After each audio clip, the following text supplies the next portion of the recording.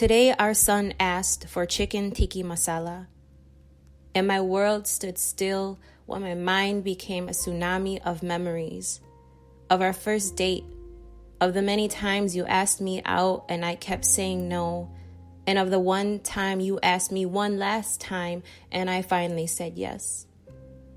You took me to the Indian restaurant you knew I loved, where we shared our first laughs and food comas and sweet chais. Where we went when I had mad cravings when our son was in my womb, and where we went as a family on Sundays after he was born.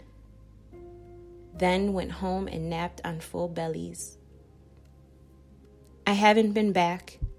I don't even travel down that street. I don't go near it anymore. I don't crave it. The wound is still so sore. Today our son asked for chicken tikka masala, and I asked you to take him.